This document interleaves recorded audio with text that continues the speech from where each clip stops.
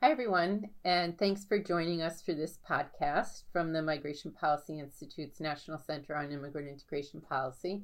My name is Margie McHugh, and I'm the director of the center. And I'm here today with Dr. Julie Sugarman, who's a senior policy analyst for pre-K to 12 education at the center. And we've organized the podcast to talk about the fourth in a series of what we're calling English Learner Insights.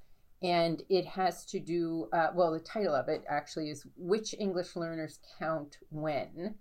And it's focused on understanding state English learner subgroup definitions in reporting that's required by the federal government under the Every Student Succeeds Act, which is the big federal law that governs the federal investment in K-12 education.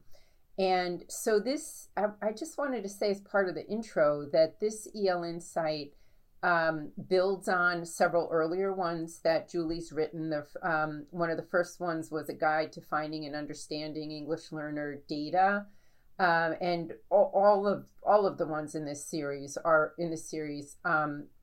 designed to help folks kind of get more of a technical read, welcome people, I guess, who aren't professionals in the education world necessarily, to kind of explore a bunch of the different issues related to English learners, because a lot of times things are pretty technical, as you'll hear a little bit more about with this English Learner Insight. And just as a way to kind of invite more people who are stakeholders in the education of immigrant and English learner children into some of the really big debates and system design reforms and the like that are going on, so that they can kind of trace what are the impacts of these various policies on English learner kids, and maybe figure out where things might be going wrong for kids that they care about, or judge their systems against others. So the other two that preceded this one is around legal protections for K-12 English learner and immigrant background students.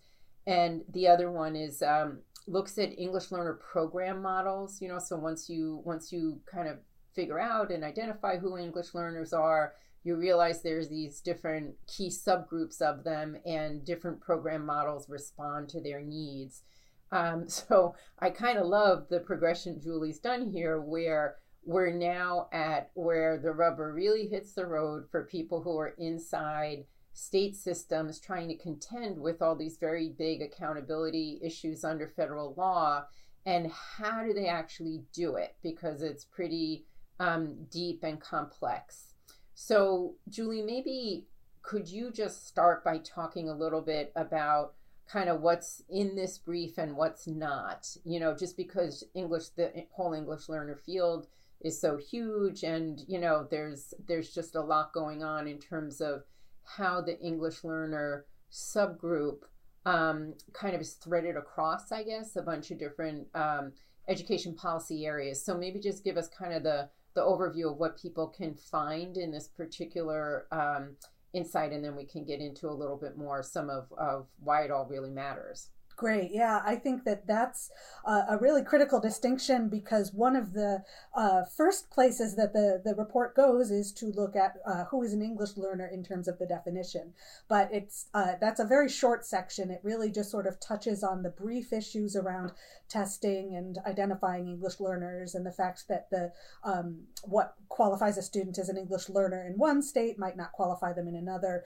And that's a really big topic on its own, but that's not really the central part of this brief. This insight really goes deeper into how, once children are identified as English learners or not, how ELs are brought into the EL subgroup and maybe excluded from the subgroup in certain cases for English language arts, math, English language proficiency, graduation rate, all of the different indicators that go into the accountability system.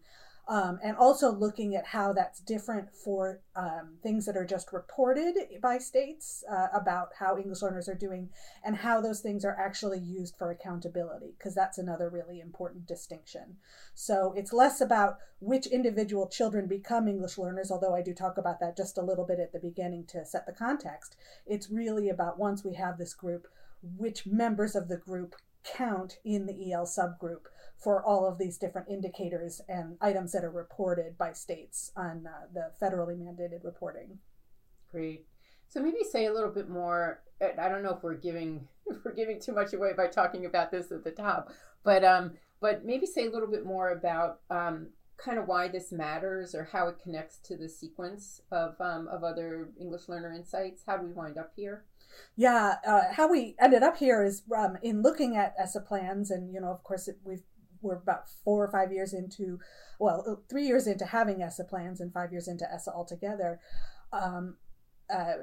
We've been really trying here at the center to figure out exactly what the rules are, exactly how those are playing out in states, and it's a lot more complicated than we thought. So, this really started with my thinking, this is really enormously complicated for someone like me who has a significant amount of time to devote to figuring it out. How is anybody going to understand what the rules are if they really don't have that time? And I think that it's really important for people to understand who's included and who's not. Some of these decisions are more significant than others, and we'll talk about some examples. But we want people to understand really who's in the subgroup. And also there are stakeholders who are going to want to evaluate these policy choices, because states had leeway to decide who would be included or excluded at certain points. And these are not necessarily things that we have a great deal of research on. So we're going to want to evaluate and keep track of whether states are doing things consistently. Are they reporting what they said that they were going to report? Are these things working the way that we thought they would? So all of that requires us to really understand at a very, very detailed level who's included in the subgroup. Great. So yes, I'm sort of almost giggling here quietly that when Julie said she has a lot of years of experience in this. I remember back to when No Child Left Behind was first passed, and what a really significant development it was in federal education policy that English learners were a subgroup that mattered for accountability purposes. And it was a really important moment to make sure we knew who these kids were and to be able to see them and how they were doing. And at least I recall that a lot of the idea then, and even under ESSA, when it was when the law was subsequently reauthorized, that we were kind of meant to have it be that parents and kind of local communities could follow this stuff. And here you have a PhD, and it does feel like, especially reading this report, that you really do need a PhD to kind of understand what's going on. But so I guess with that in mind, do you want to give us maybe a few examples of, for example, what are some examples of where this might be visible to a parent or visible to a school board member? Like, how do you break it out in your mind? Why these differences in the definitions of the subgroup matter, but who's going to come upon them from these different stakeholder groups that really care about the education of kids generally and immigrant and English learner kids more specifically.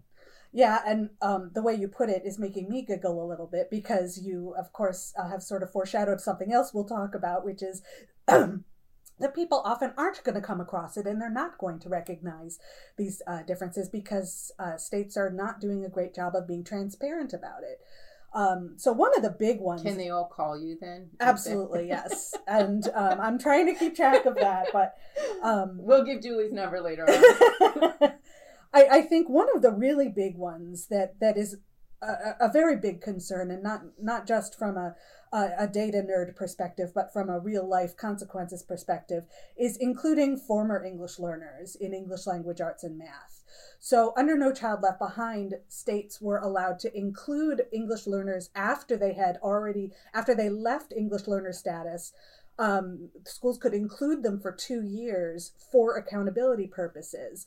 And this was done so that states would get credit, because, of course, sort of the definition of English learner is that they're not yet able to pass English language arts and math and science tests at the same rate as non-English learners.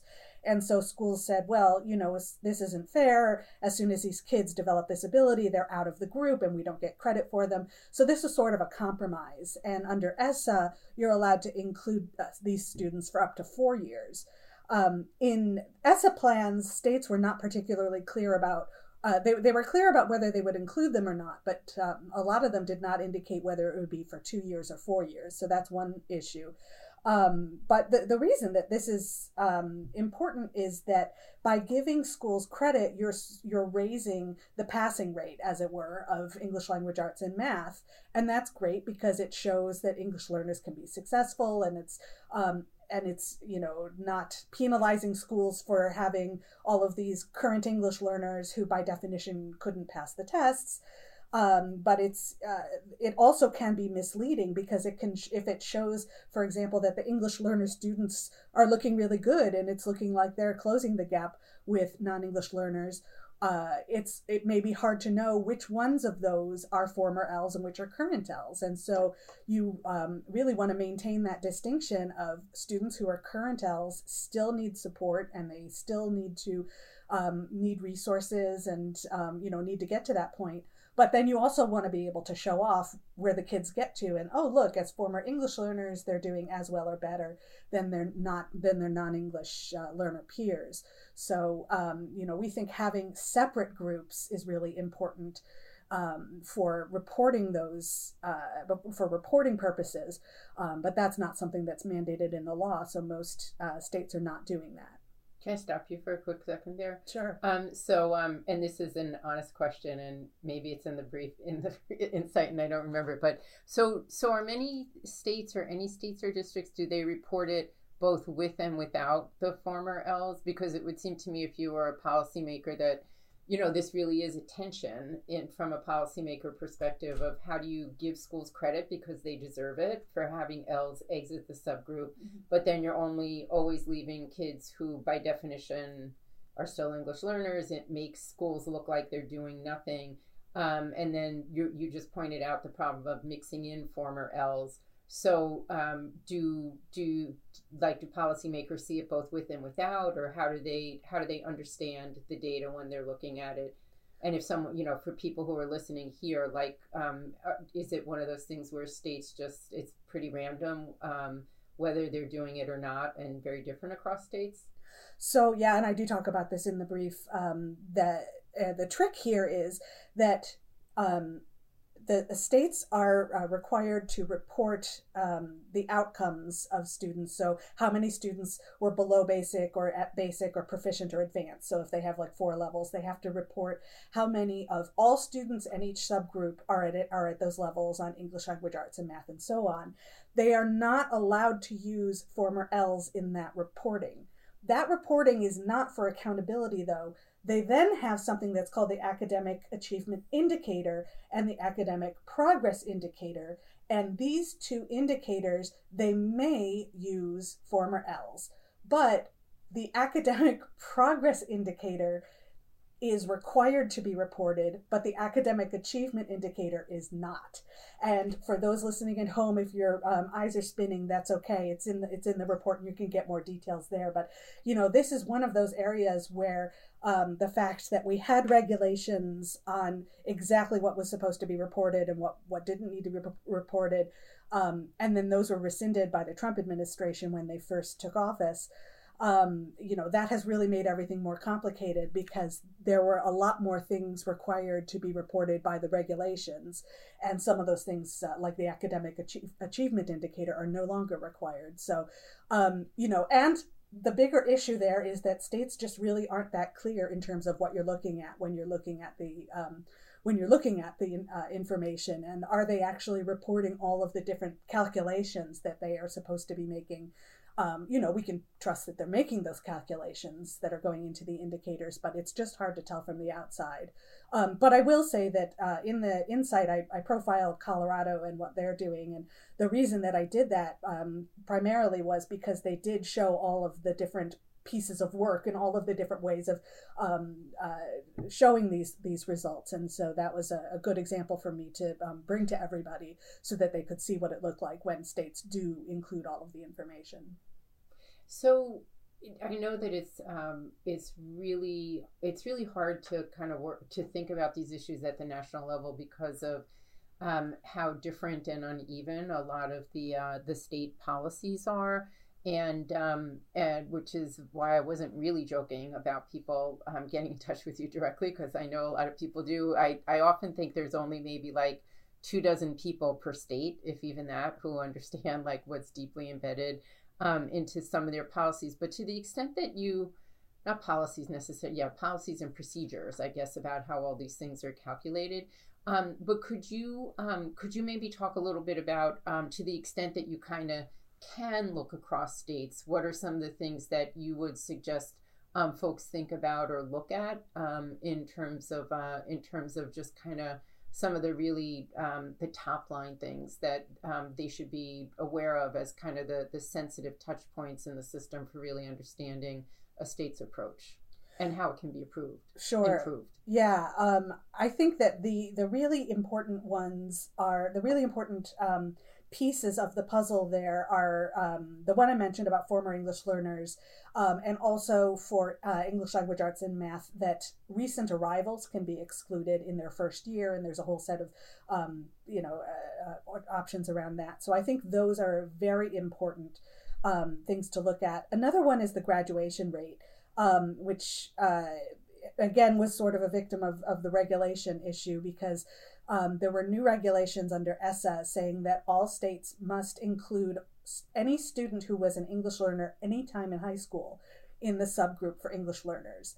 And those regulations were rescinded. So we go back to the previous No Child Left Behind regulations, and those said you can do it any way you want. You can include students who were ELs the last year in high school, or just the last day of that they were enrolled, or any time in the 4 years, or any other way you want. And those regulations didn't stipulate that states had to be public about that.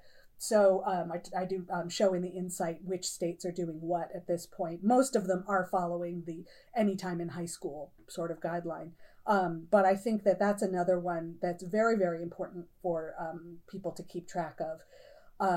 And I think that's probably one of my top priorities for states to fix or to include more information on their data dashboards, to make sure that when you're showing the graduation rate, just say, is this ELs anytime in high school, or current English learners plus 2 or 4 years of monitor, or whatever it is. I think those three really are probably the top of mind, and then there's about 4 or 5 others that I cover in the brief. So it sounds like, well, first of all, through the brief, folks can get a bit of a diagram about sort of where these different issues occur, about who's in the subgroup for these different accountability reporting purposes, where the data exists otherwise as well, not necessarily for reporting purposes. So there's a big kind of state level roadmap, in a sense, of where folks should look. Some examples of the context in which those are all provided. So it's a bit of an agenda there that folks can, I think, figure out in the brief. Back to the federal level, just before we close. So there was this problem of a lot of things having been kind of carefully banged out by, I think it was sort of an expert panel that had been convened post the passage of the legislation to try and figure out how to kind of make it as fair and transparent as possible, how this would all be implemented. But then, as you said, those rules were rolled back. So to the extent that there's also kind of a federal sort of agenda in here of where there's some ragged edges, do you want to just say a little bit about that before we close? Yeah, I think that... I know you mentioned a little bit of it earlier, but just to put a finer point on it. Yeah, I think coming back to those regulations, we don't know that those were all of the right choices, and in a sense, we'll have better information when ESSA eventually comes up for reauthorization. So that's sort of a good thing, that we can be making those policy decisions with a little bit more empirical backing. But certainly nothing is stopping states from just following the regulations that were in existence. And I would say that for the most part, states did, because those were, the sort of logical choices.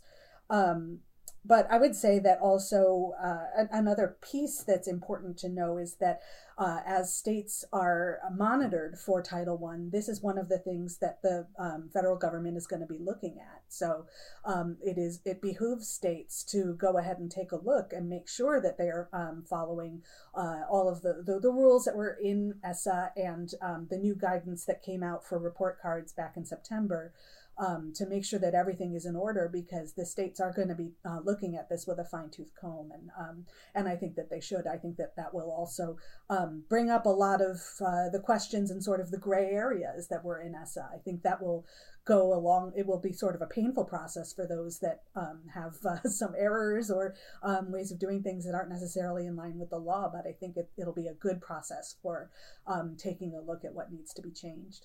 And with you mentioned earlier the ESSA compendium we had put together, looking at the various states. So there was the impression that folks really, I don't know if it's fair to characterize it as that folks rushed in a sense to kind of pull their plans together, and that it really didn't look like things hung together well in a few places. But that's another resource, I assume, for folks who want to take a closer look at what their state did.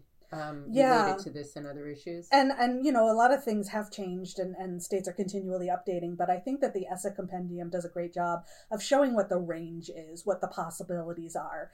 And I think that will also help the federal government when it's ready to reauthorize and look at maybe some opportunities that they hadn't thought of before based on some of the things that states did in 2016, 2017 when they put their plans together. Great. All right, well, I think we'll leave it there because as I understand it, we're supposed to kind of keep it within what people's usual drive times are or commute times are. So it looks like we're just about there. But Julie, you are just a wealth of information that goes deep into all these systems. And I know you're always happy to talk to folks about how their systems design and, how they should think about what are some of the areas for improvement. So folks, you can find Julie on our website, Julie Sugarman, and we're at www.migrationpolicy.org. Thank you very much for listening. And please feel free to go to our website if you haven't already and download this EL Insight, Which English Learners Count When? Understanding State EL Subgroup Definitions in ESSA Reporting. Thank you.